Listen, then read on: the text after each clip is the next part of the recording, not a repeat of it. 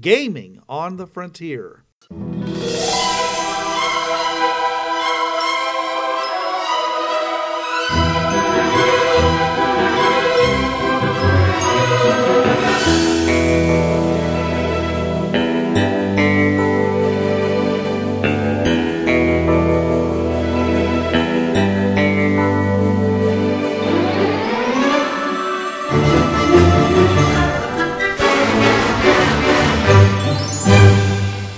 Now, your hosts. This is Bruce. This is Trav. And this is Dana. Welcome to Gaming on the Frontier, your podcast of finding out why you don't fit in with that crowd and why it's a good thing. Welcome to Gaming on the Podcast. This podcast is a system agnostic, game agnostic. We talk about everything. So we're here now to talk about breaking conventions with ethnicity and race and profession and everything else. In other words, how to play your character against type if that's what you want to do, and how to make it not only fun but make sense. Why don't we start first about what's one of the number one criterias for making a good character? Trav? Well, like with any building, a solid foundation. In most campaigns, it often goes with race and class. If you have such a game, like D&D, you have the 7 core races: human, dwarf, elf, gnome, halfling, half-elf, and half-orc. And with your classes: barbarian, bard, cleric, fighter, monk, paladin, ranger, rogue, sorcerer, and wizard. You have that combination of race and class, and you get a certain idea set in your mind, and you build upon it with skills and whatever things that the mechanics call for: edges, feats, advantages, whatever, until you come up with the finished product. Except it takes a lot more than that, Trav. It also takes religion. It takes what country or what part of the world that you come from. It comes from social background, where you stand in the social ladder, educational background, financial background. In other words, what I'm looking for is that you need a really broad understanding of your character, because otherwise all you're going to have are what we were talking about, the stereotypes to build your character from. And even with the stereotypes, I'm always, and this is always going to be my position, I know, but I'm always of the opinion that the number one thing you should be looking at when you're making your character is how much fun it's going to be to play it. And a lot of times going against that, that metagaming sort of thought process of, okay, if I have a half-orc, he's going to be a barbarian or he's going to be a fighter, right? Because he's big and strong. But, it's more fun to play that half-orc that's like a sorcerer or a wizard or something that just defies all of the stereotypes, because then you get to have that extra little bit of fun when the NPCs are kind of staring at you saying, wait, you're a half-orc wizard? It just ends up being fun. So you're saying that you consider going against stereotypes and conventions to be the extra fun of creating a character? Yeah.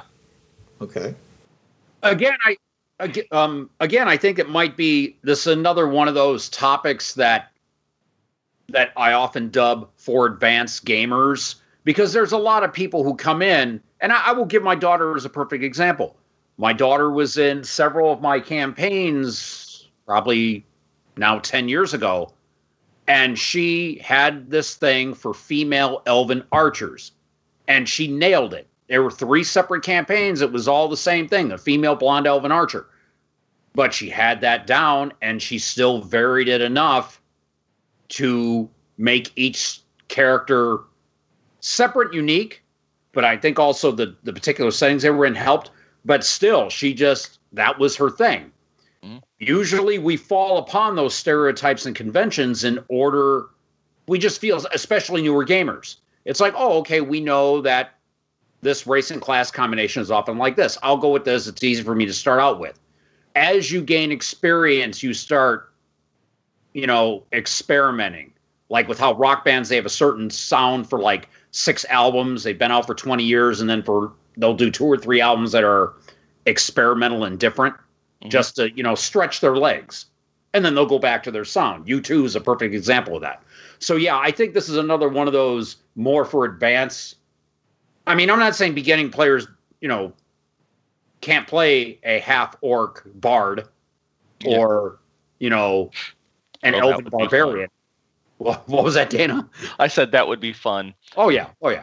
But I'm just saying that this would be something more advanced gamers would come to mind with after they've been playing the same type of characters and they want to reach out and go, okay, let's try this. Let's tweak this one thing and see how this goes. Well, I disagree that it's something for advanced gamers. I think it's something that advanced gamers should help the fledgling gamers do. But I think that it's more important for the gamer to gain an understanding of who it is that they are playing.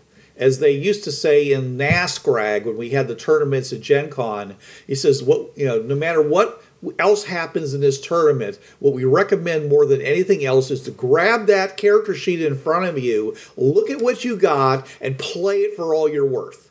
What's on the sheet? Plus everything else that you can bring to the table, whatever you can fit in. And that's, the personal involvement of the player in playing a character is tantamount to everything else. Because you can, essentially play a fighter as a fighter as a fighter, and a wizard as a wizard as a wizard, and all you are is basically the meat part of carrying around your spell book or swinging your sword, or you can be so much more. So we want people, if we want people to play these games and not be, basically playing, Diablo or whatever, which is why I say we play role-playing games, is to play these deeper levels of characterization and essentially acting. And you need to be able to put something of yourself, and you need to be able to embrace that character. And I think that's something for even beginner players. They may not do it to the level or complexity of an advanced player, but they still can do it. They at least grab onto one thing and make it work. I get that.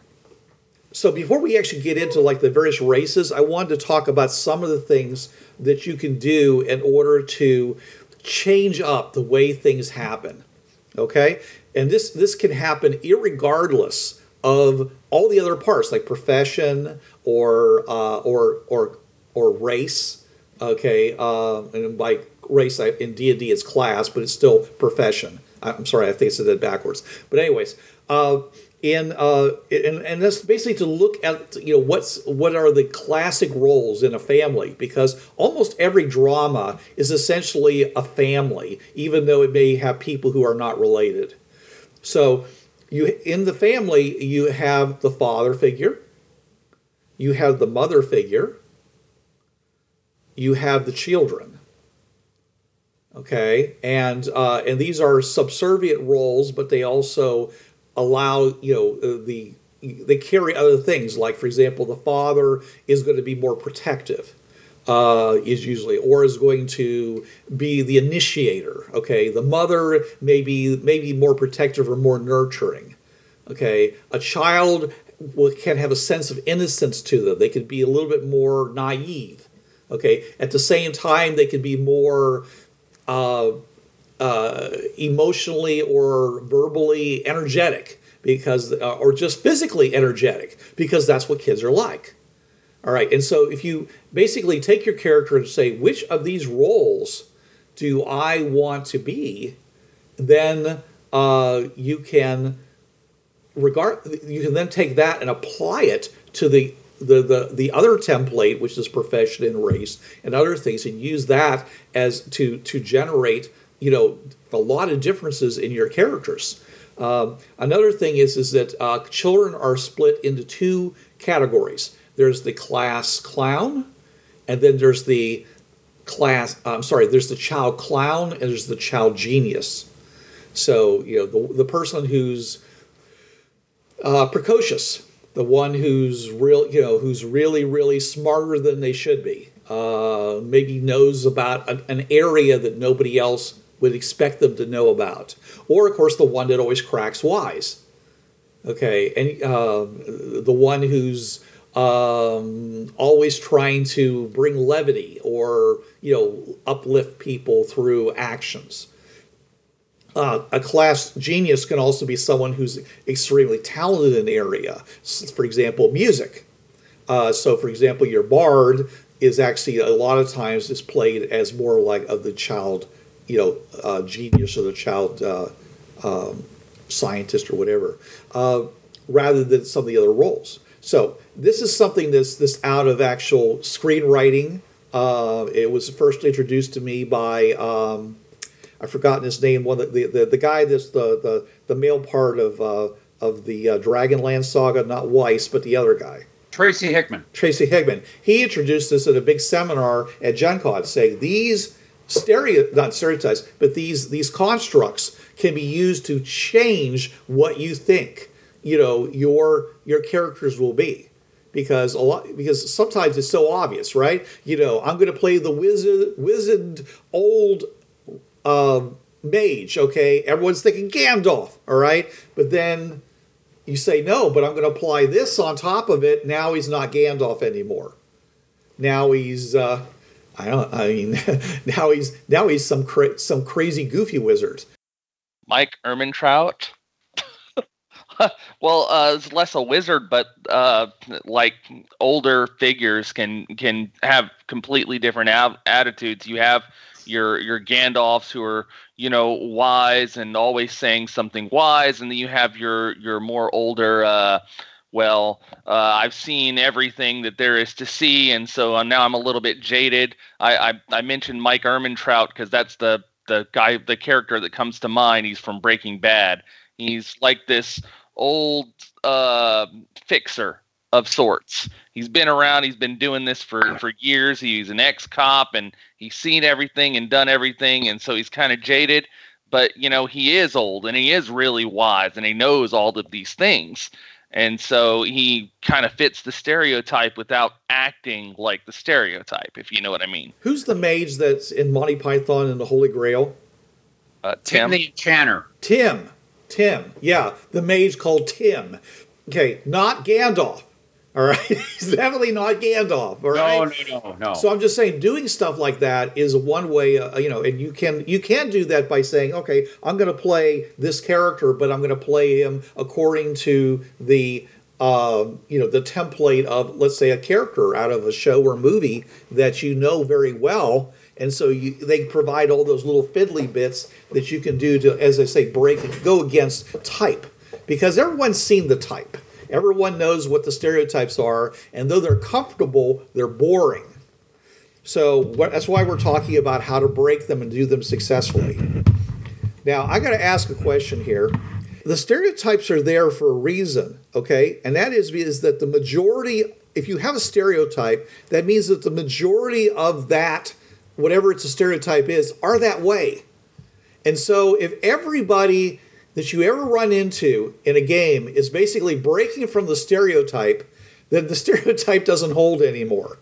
If dwarves are supposed to be dour and unfunny and stiff and stuck up and hate elves, okay, first of all, he says a lot of them have to be that way because that's why there's unless, of course, it's pure propaganda by the other side. Okay, and stereotypes are actually totally acceptable in the case of where you're at war with somebody else. Because that's what the first thing that a smart nation does is they go and they demonize their opponent. Because it makes it easier for someone to then go and kill them. Because they're no longer nice people. They're no longer good guys. May not even be considered human anymore. Okay, or whatever passes for human in your fantasy or science fiction world. So, in case of a war, you should expect all kinds of stereotypical stuff. And so, yeah, when you run into somebody and they don't fit that, then of course, not only is it reasonable to happen from a dramatic standpoint, it's you should show some surprise at that, because you have been getting this line from your leaders, but at the same time, there should be lots of people who actually do fit the stereotype, because that's one of the reasons there are stereotypes, is because there's a lot of people that hear about these kinds of behavior. They see it and they generalize it to the population at large. So it's okay to have stereotypes, is what I'm trying to say. We live in America, and we're all about equal rights and being affirming and stuff like that. But that's sometimes it has a tendency to kind of water down our the things that we want to use for dramatic reasons. Was anybody happy with the kind of the warm and fuzzy version of Ming the Merciless in the television version of Flash Gordon? The sci-fi version? No, he was a PR guy that, publicly he was great, but behind the scenes he was, And I understand for the times that's what people would understand, but if you're comparing against the old pulp Flash Gordon. Flash, Yeah, you got it. Oh, yeah. But I understand they wanted to do it for today's society. Problem is, we all know how Ming looked even in the movie to which Bruce just alluded to. It was that old stereotype of the quote unquote inscrutable Oriental, which just wouldn't fly today. So I understand why they changed it, but if you'd never seen Flash Gordon or didn't know of that old version of Ming, you might have liked that version. But most of us were around long enough to know the old Flash Gordon and just were going, no, that's not Ming. So I saw what they did and I liked it for that, but I hearkened back to the older versions and even the Max von Sydow version. I just went, no. So it was a very mixed bag, and I could see why that series only lasted a season and a half on Sci-Fi. It was. Yeah, we got to see behind the scenes, so we knew how terrible Ming really was. But everybody else saw him as this great, savior. He basically saved, but brought stability to the world he was on, and even though he was ruthless at times, everyone still saw him as doing what was necessary, and always had everybody's real, the good of everybody at hand when he was doing those things. But we got to see behind the curtains and saw how full of rot he really was. Well, there was an old phrase that my old criminology teacher used to say, and you talked about how he had everything going his way of order. When somebody is preaching on the campaign trail about law and order, you can throw justice out the window. And that was pretty much it. Yeah, he had made sure his world was stable, but you pretty much knew his prisons were probably full of the people that disagreed with him too. Right. So Dana, this guy, we got to see behind the scenes because we're watching a show, but in a role-playing game, can we do that? I mean, or do we need that stereotype to reinforce the fact that this is the enemy and we need to take this enemy on to basically keep our resolve? I don't know. I guess I'm something of a fan of storytelling, especially in role playing. So I kind of feel like if you don't know, it's just as good. A good DM, and not saying necessarily that a good DM can't make the mistake of not doing this, but a good DM can have a character that's deep like that to where it's possible for his characters to find out, well, hey, he's not quite as awful as he seems, but at the same time won't just throw that information out there. The characters will have to work for it, to where it's entirely possible that the characters could blunder through and destroy this person that they see as the ultimate evil, when in fact he was that complicated, that complex, bad guy who's doing bad things for good reasons, like what was it, the first Yellow Lantern, Sinestro, Yeah. that sort of thing, where he's not actually necessarily evil, but he wants order over everything. He wants things to be orderly. And when you actually look at his societies after all is said and done, you find out that while there was this first part where people were rebelling against him, after he was done with everything he was done, his societies were happy and orderly, and people knew they were safe, Yeah, the trains always ran on time in Nazi Germany. Yeah. Oh, yeah. Ooh, good analogy. Yeah. He says, you always got to be careful with the lawful awful. So, okay. But that's what I'm saying, though, is the stereotypes also give us something to bounce our own character concepts off of. Because, if the bad guys are really evil, or at least they seem really evil, then later on when you actually can introduce things like surprise, an unusual turn, then it's all the more poignant, all the more impactful because of the stereotype. For example, I have Steve Wallett's drama deck, and I use it in every game session we play, and Dana knows about this deck, and I especially use it because I want people to think outside the box. I want them to see the possibilities where before they may not have seen them. So these cards will say something like, even though you did something terrible, somebody has secretly fallen in love with you because of it, and that's going to drive something to happen as a result. Or there's a huge explosion, but it turns out that it actually was for the good. And all kinds of twists and turns are introduced by these cards. Some of them are real basic, but a lot of them have this kind of really twistiness to them. And that's something that a lot of players, especially new players, have a hard time doing because they're so focusing down on trying to handle the mechanics, handle the basic minutia of their character that they can't. A lot of times it's very hard for them to see past that and to be, do exciting, unexpected things that make the game a lot more fun. Okay.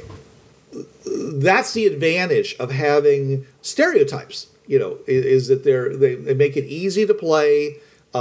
People have an easier time conceptualizing the motivation for the GM, the motivation of the NPCs or even the PCs become fairly obvious, and plans can be made, and people's reaction to those characters, because those stereotypes are also predictable and can be used in useful ways. So, for example, is that if you want somebody let's say you have somebody who's the pillar of society, but you can convince people that he's actually, and let's say this is a racist society, and you convince them they're half some undesirable part of society.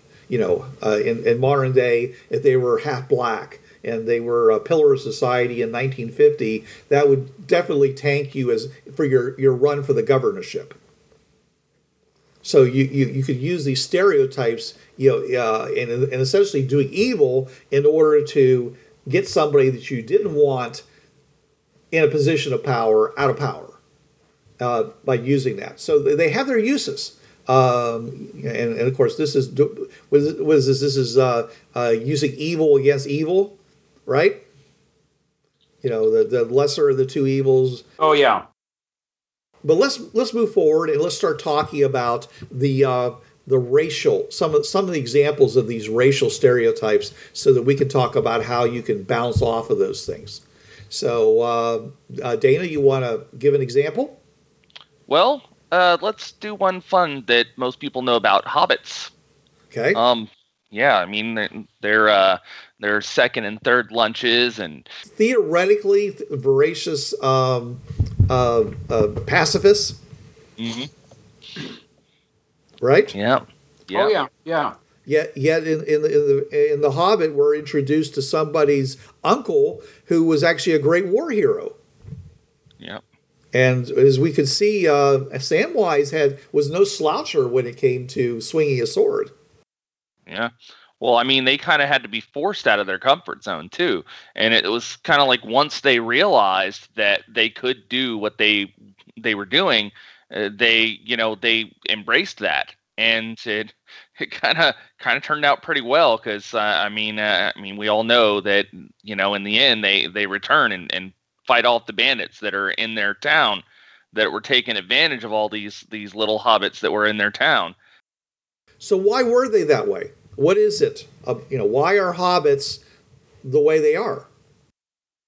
I mean, it seemed to me like it was as much a cultural thing as anything, because if you remember, as much as Bilbo enjoyed his little time going out there and fighting against Smaug and adventuring, and he was even wanting to write about it, when he finally came back, everyone kind of recognized that he was this adventurous type, but he was also kind of ostracized as a result of it. So the Hobbit society doesn't like adventure. They don't like change. They don't like people. They don't like people stepping outside of their birth roles, right? Well, most societies don't. Most societies don't like people who are different, and that obviously that sort of thing should be reflected in any good story. The society as a whole is not going to accept people that step out of societal norms. There's going to be some pushback. What vertical path was there in the Hobbit society? If you were Samwise, for example, how would you become Bilbo? Well, I mean, becoming Bilbo required him to leave. Exactly. There was no path in Hobbit society for someone to become a great person. Well, I mean, their idea of a great person, I think, had more to do with business, right? And being a good host. But that required wealth, right? Yeah. And where are you going to get wealth if you're in Hobbit society? By being a shrewd business person. I mean, just because and it's a common misconception people have that you have to be rich in order to be a business person. You just have to recognize what you have to offer and what it's worth. And then in a rural society back like that, it's a lot more likely, at least in a rural society built the way that J.R.R. Tolkien's world was, a little bit less in real life. But in a society like that, it's a lot more likely that somebody could, say, be smart with how they, do their sheep or whatever like that, and be able to come up with some sort of advantage. But that, of course, requires incredible intelligence and forethought, and not everybody has that. So it's obviously going to be difficult. So again, it's almost like an accident of birth. Yeah, it is. We wouldn't expect Samwise to ever become Bilbo because he's not, he's not a what is it? I am a hobbit of not Hob End, but whatever Bag End. I'm a Bag End of Bag End, and so he was expected to be a leader, and because he was the descendant of Horatio Baggins or whatever the guy's name was, Gandalf used that to galvanize him in directions that he didn't feel comfortable doing. And I'm wondering about the rest of Hobbiton, whether anybody there was expecting anybody to be more than what their parents were. I mean, I saw it as basically a completely stagnant society where, they grew up, they basically replaced their parents, produced children who grew up and replaced them. And everybody was perfectly happy with that, because the social order was maintained, there was no change. The seasons came and go. As long as all the other strangeness stayed far outside, of the Shire and the surrounding areas, everybody was happy. Even though it took a whole legion of rangers to actually make that happen, which is the part that people forget. is that when Gandalf left Bilbo with, or actually at this point it was Frodo, left him with the ring. He's basically set the Rangers to watch over and keep the ring safe while he was gone trying to do research to find out if it really was the true ring. So a lot of the culture that you see, the peace that they experienced during the time before the events of the Lord of the Rings was totally because they were in a bubble maintained by the ferocious protectionism of these rangers in the surrounding area. So hobbits are stereotypically big eaters. They like jokes. They like to sing. They like their creature comforts. They're not adventurous in any regard, and they don't like to get into combat and anything really that breaks with their routine. So, and you want to play in a game with a hobbit, and you want to play that. So, how do you divert from being a hobbit yet still be a hobbit? Trav? I would say just little things like, let's say, because I see that halflings, hobbits, whatever you want to call them, and like you said, they love their creature comforts. The things that, like their cakes and their pies and a good, pipe full of tobacco and, a good pint.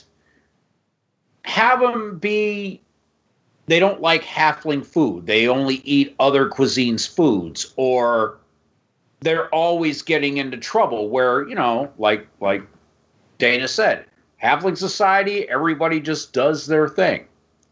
This one goes out of his way to do outrageous things. Mm-hmm. Maybe not pranks, just shakes up the status quo. Okay. He'll be a practical joker or something. Right. Well, almost any profession that's in a fantasy game is probably going to break free of that hobbit mold, because only in I think the Trials of Ariana, it was a video game, is the main character a farmer. It goes by the name of Farmer the entire video game. But they stopped actually being a farmer the first time they picked up a sword or cast a spell and killed, one of the evil goblin-like creatures that were marauding in the land. So any profession that you might take in usually any fantasy or science fiction game is going to rip you out of hobbit society, because there's no place for that person in their society, right? Yeah. Okay, so that makes it easy, because basically you're diverting right there off the spot because of that. Okay, but but then that means you have to conserve your hobbitism by doing things. And I liked what you mentioned. The fact that you bring that, you smoke the weed, you smoke the tobacco or whatever it is. Okay. The fact that maybe you have a magic item that makes pies. Okay. Because you love pies, and pie, just like it makes it just like Mama, great Aunt Sophia made. Okay. And maybe you always have a fleece-lined sleeping bag, or maybe your boots are always fleece-lined. Little creature comforts that other people would never, that I'm walking around in my steel-shod boots and my leather outfit and my, my helmet with the booming voice synthesizer on it, okay? And meanwhile, you're like, standing there tuning your voice synthesizer up and down. I don't like that tone. It doesn't really bring out my singing voice and stuff. So, things like that allow you to maintain the stereotype while still diverting from it. Mm-hmm. So, and I like that. Okay, but and yes, you are. Yes, troublemakers. That's as we know from Lord of the Rings with Pippin and his partner in crime, Merry Meriadoc. There's some people that just get into trouble until I guess they settle down, because they were quite young hobbits, as I recall. Oh yeah, not children, but basically what would be considered to be troubled youth. Okay. Hellraisers and such. So they're that way. I think anybody who exhibited any kind of a strong passion in Hobbit society would find themselves being looked at as slightly askance. So if you were someone who was a really devout believer in a religion in Hobbit society, I think that, they might say, well, okay, but calm down there. Those things should be done in private. Don't need to involve the rest of us. Yeah. I mean, right? Am I wrong? So that's I see that as a way of doing that. Now let's pick another one. Let's pick something out of science fiction. Let's pick a droid out of Star Wars. Here we go. Okay, we got a good example in Solo of. Even though it was a little bit too on point, about a droid that basically was aware of how much socially they were disadvantaged, that they were second-class citizens, and she, the person who ultimately became the stellar database in the Millennium Falcon. Spoilers. she was very much contentious that she should be receiving these rights that she didn't seem to think that she could get for herself. As a matter of fact, she had a gender. Yeah. Okay. Up till then, you might have thought as R2D2 and 3CPO as being male because 3CPO had a kind of a male voice. There was no reason to think that way. Pretty sure there were other female-ish droids that you see throughout the movies, but they aren't prominent, and their gender, of course, is not important to who they are. It's more an aspect of whatever their creators wanted them to be. But it was very interesting to see her. And then I also like the one on Rogue One as another good example. The wisecracking. Cynical? Yeah. Oh, K2SO, yeah. Yeah. It reminded me so much of Marvin, the manic depressed android from yes. The Hitchhiker's Guide to the Galaxy. Yeah. I mean from the audio book, he was so marvelous. The actor who played him because he just brought that droll stuff out so much. It's every time he said something that surprised somebody, he says, "Didn't I tell you that I have a brain the size of a planet?" Oh yeah. And then they go and just totally dismiss him. Which is one of the reasons I suppose he was. Was he paranoid and manic depressed because people treated him that way, or was he that way already and everyone just kind of picked up off of it and just abused him subconsciously? I don't know. But okay, so here we have an android. All right, so we've got somebody who doesn't eat or sleep or drink or engage in bodily functions of any kind. Okay, that only occasionally do they have to engage in any kind of maintenance. They're expected to be totally subservient to anyone who is their master, to not object to having a restraining bolt put onto them, to be bought and sold without any care in the world for it happening. I mean, in every way, they're slaves. And they're supposed to be happy about it because they're made, not birthed. Right? Okay, so how do you bring that across? How do you divert from that while still maintaining that? That of who they are. Because obviously any profession that they have is except maybe social worker, is probably, in the game is probably not going to be a problem with that. I mean, they could be an astrogator, they could be a fighter, they could be a doctor, they could be a mechanic. All those roles, they could even be a wizard. They could, in one case, they could use a lightsaber, though that guy was supposed to be a cyborg. But anyways, so profession is not a problem with these guys.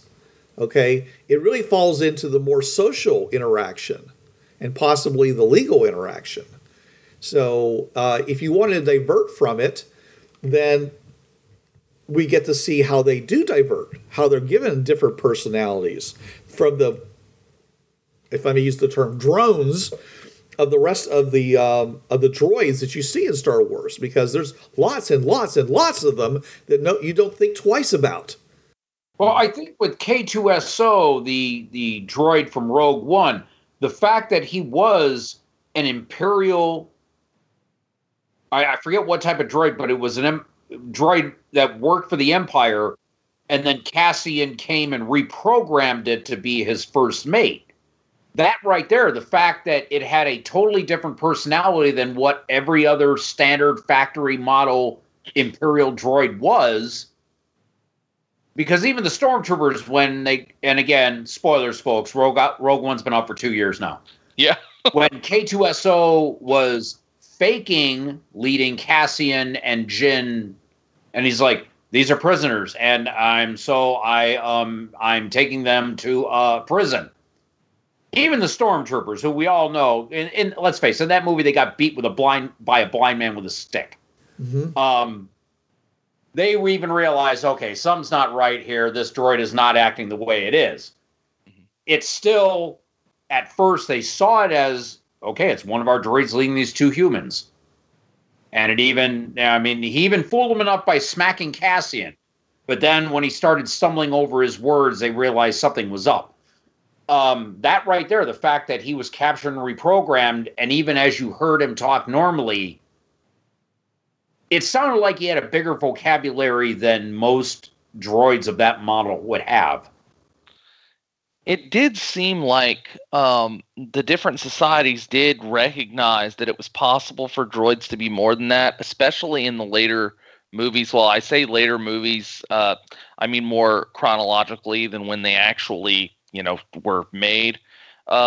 In the originals, in other words, you had things like the tavern on Mos Eisley that didn't accept droids. Yeah, inside.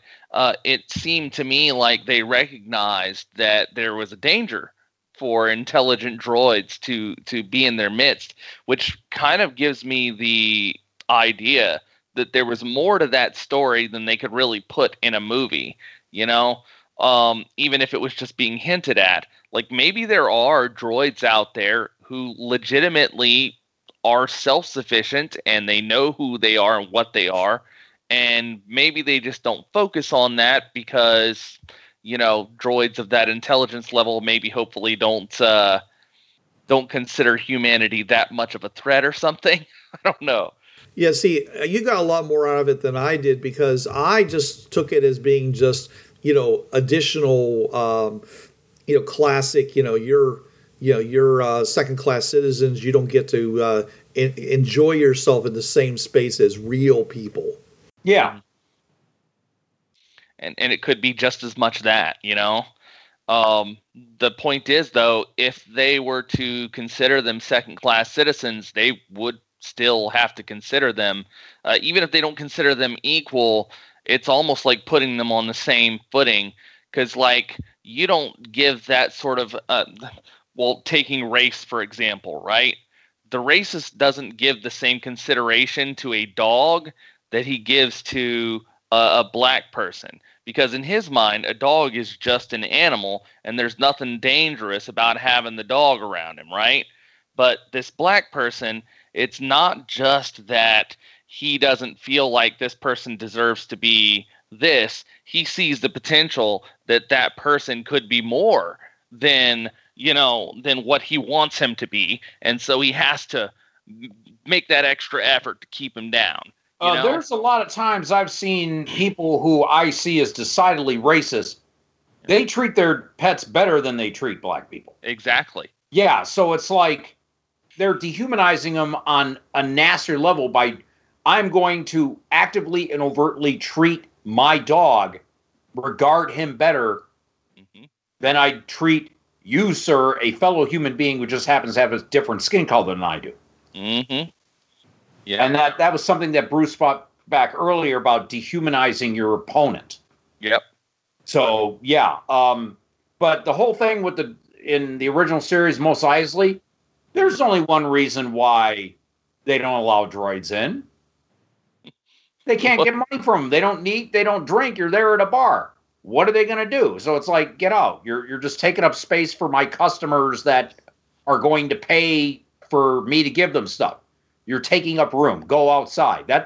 I saw that as the only reason. And back in 1977, I thought I was 8 years old, and I saw, yeah, it's because he can't get any money from a droid. The droid's not going to eat or drink. There's the door. And I agree with you, Trav.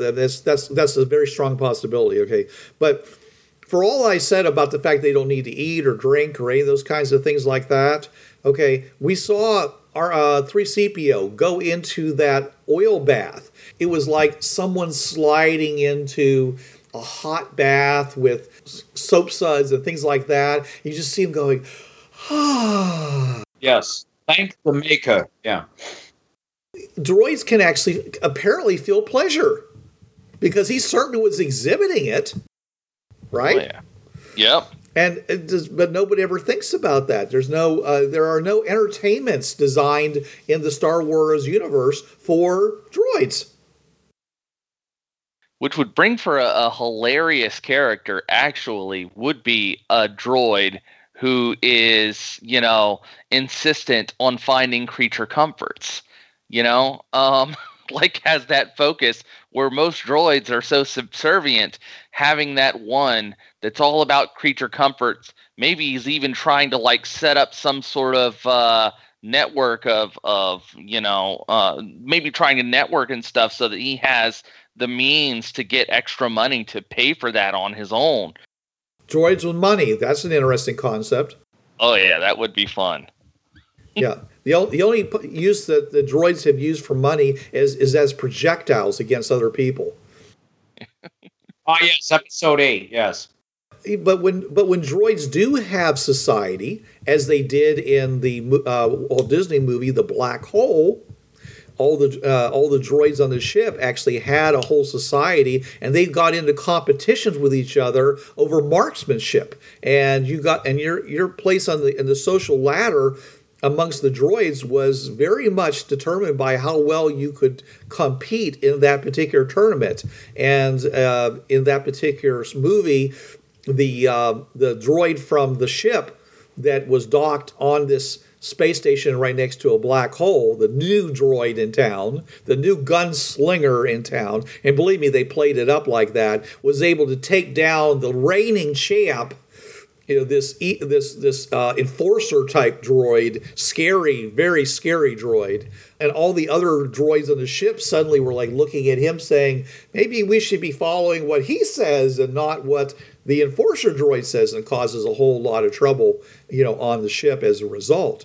It is possible for droids and other type creatures like that to engage in these kinds of one-upmanship, of social level of behavior, and it can actually change how they interact with each other when a new element is brought into the situation. I don't know if this would pertain to this, but it kind of makes you wonder, because droids are programmed. I mean, they are made by organic to start out with, until droids, start making robot factories. But it kind of makes you wonder if they have this level of detail in their emotional and psychological makeup. It kind of makes you wonder, is it just that good of programming, or are these robots all heuristic computers inside those brains, or are they all fully sentient? And if they're fully sentient, why are they still considered second-class citizens when they are just as free-willed as any other organic sentient in the setting? And maybe it's because of the way they're treated by some people. If everyone treats you like you're a cipher, then you don't care about them.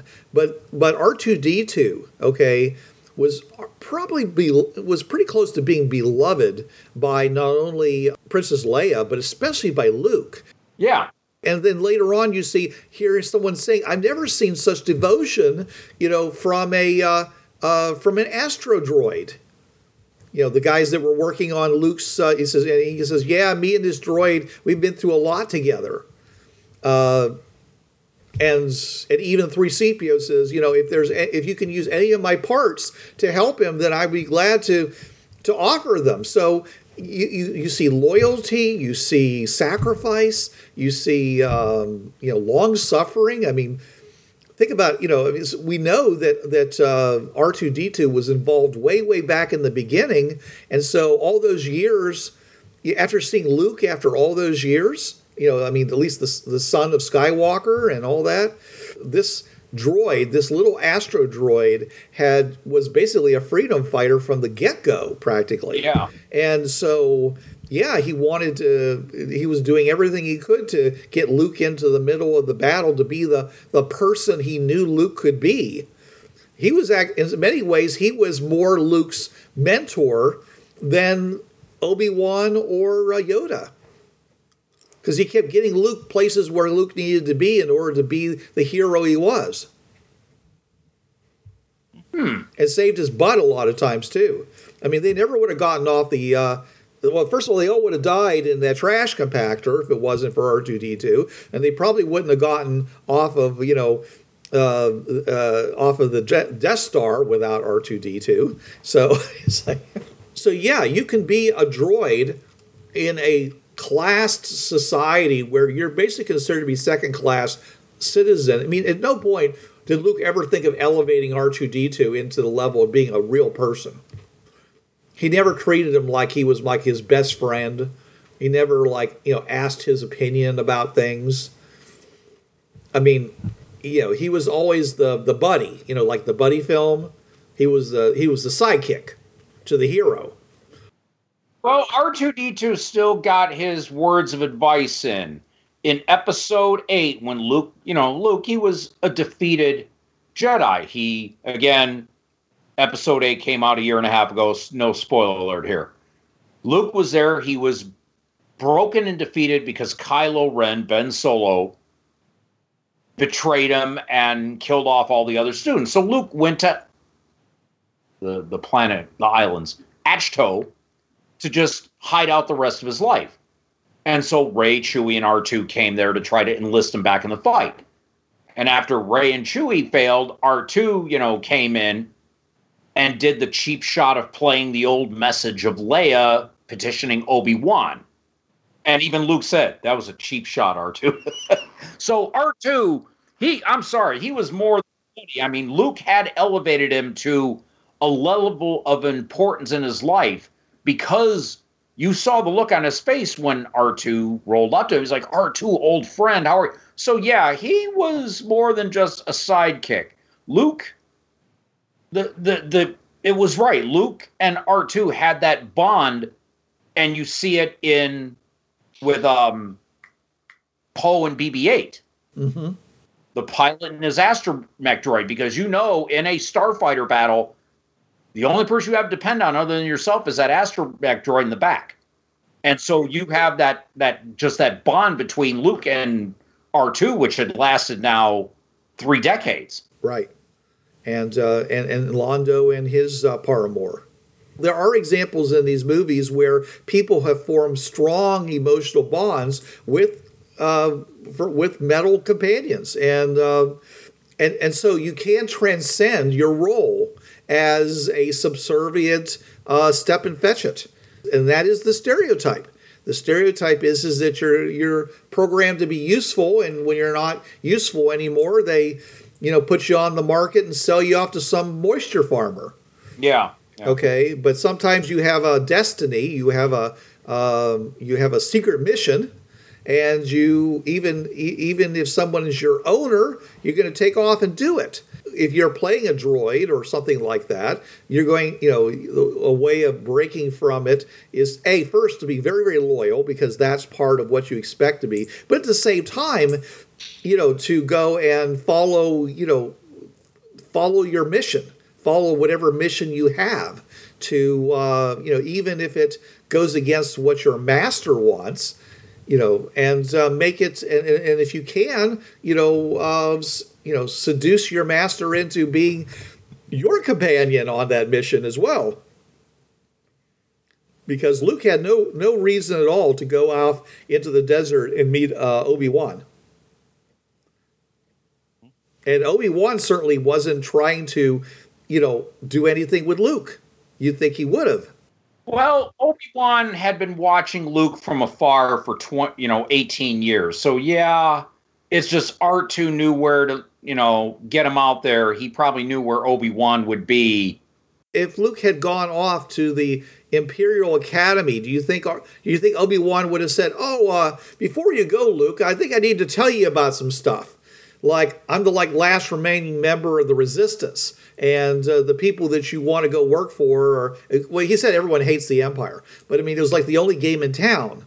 As soon as he got the message, though, from Leia, it was like, we have this whole other choice. You got to get on board, Luke. Yeah. And that was R2's secret mission, was to reach Obi-Wan. I mean, Leia didn't know anything about Luke, but the point was that she was trying to bring, the disparate pieces of the Resistance back together so that they could, strike a telling blow against the Empire. And as soon as everyone became aware of that, Obi-Wan immediately started to scribe. I'm using the wrong word. Enlist Luke into that cause, but R2 had already done that by basically, going off and maybe knowing that Luke would follow him, because R2 knew who Luke was. It was 3CPO that had his memory wiped. Yeah. R2 knew exactly who Luke was, and that he was the son of Skywalker, and that, even though it ended badly, Skywalkers are great Force users, and they're heroes. And I'm sure that in some way, it wasn't very hard for, he basically left a really big bread trail for Luke to follow him out into the wilderness. Yeah, yeah. Now, maybe I'm making that up. Maybe I'm putting that where it isn't. But if I was playing a character of R2-D2, then I would definitely say, oh, yeah, I got to get this kid, the son of Skywalker, involved in this, because, he's going to be just... I could tell that he's a Skywalker, so he's going to be just as important to the future as Obi-Wan is. So, and of course, he already knows Leia, so he knows how important she is, even though at the time she was a passenger on the ship and he was just working for the captain. So he's actually a kind of way an embedded secret agent in the rebellion. Who knows what other stuff he could have been doing? So if you're playing R2, then you could have been involved in all these things. And just like some people have made some stories about Jar Jar Binks. Jar Jar Binks, about him being a secret Jedi master. By the same reason, you could just as easily have said that R2-D2 was actually a mastermind that was working all these people behind the scenes together to towards stopping the Empire as well as he could, because he wasn't a great genius, didn't have access to enormous resources, but everywhere he always seemed to be in the thick of things somehow. Yeah. Yeah, and a couple of times he had some special equipment on him that was definitely wasn't a standard issue, like jump jets and such. Yeah. Yeah, they made one of the things that had been pointed out throughout the thing is that normally astromech droids are wiped after every mission, and R2-D2 was never wiped throughout his entire lifetime. Throughout all these movies that took place, what is it, like 30 or 40 years worth of movies here? Let's see, Episode 1, 32 years before 4. Yeah, so yeah, we're talking 65-year timeline. Yeah, R2 and he didn't amassed a lot of memories and experiences. Yeah. Yeah, and not only that, he's been downloading databases and all this other stuff. So he probably has more memory in him than most humans. His hacking skills seem to be really awesome. Yeah. Yeah.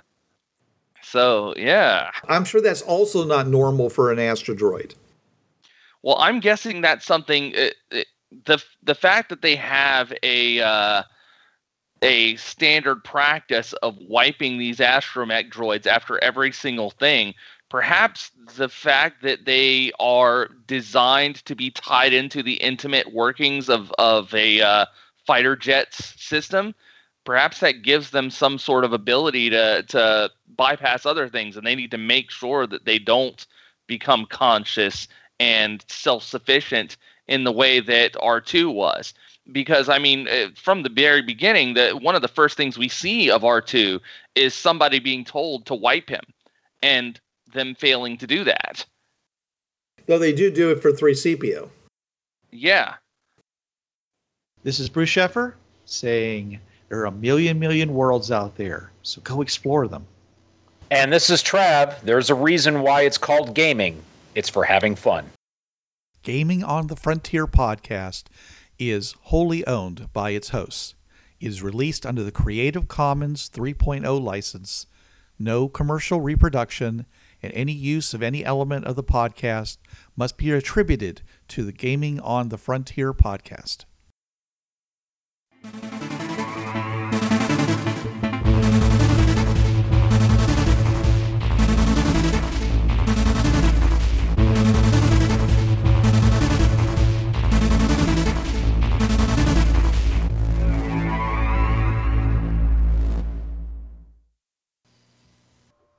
Hi, this is Trav from the Travcast. Listen to me Tuesday nights, 8 to 10 p.m. Eastern on listen.dementiaradio.org:8027.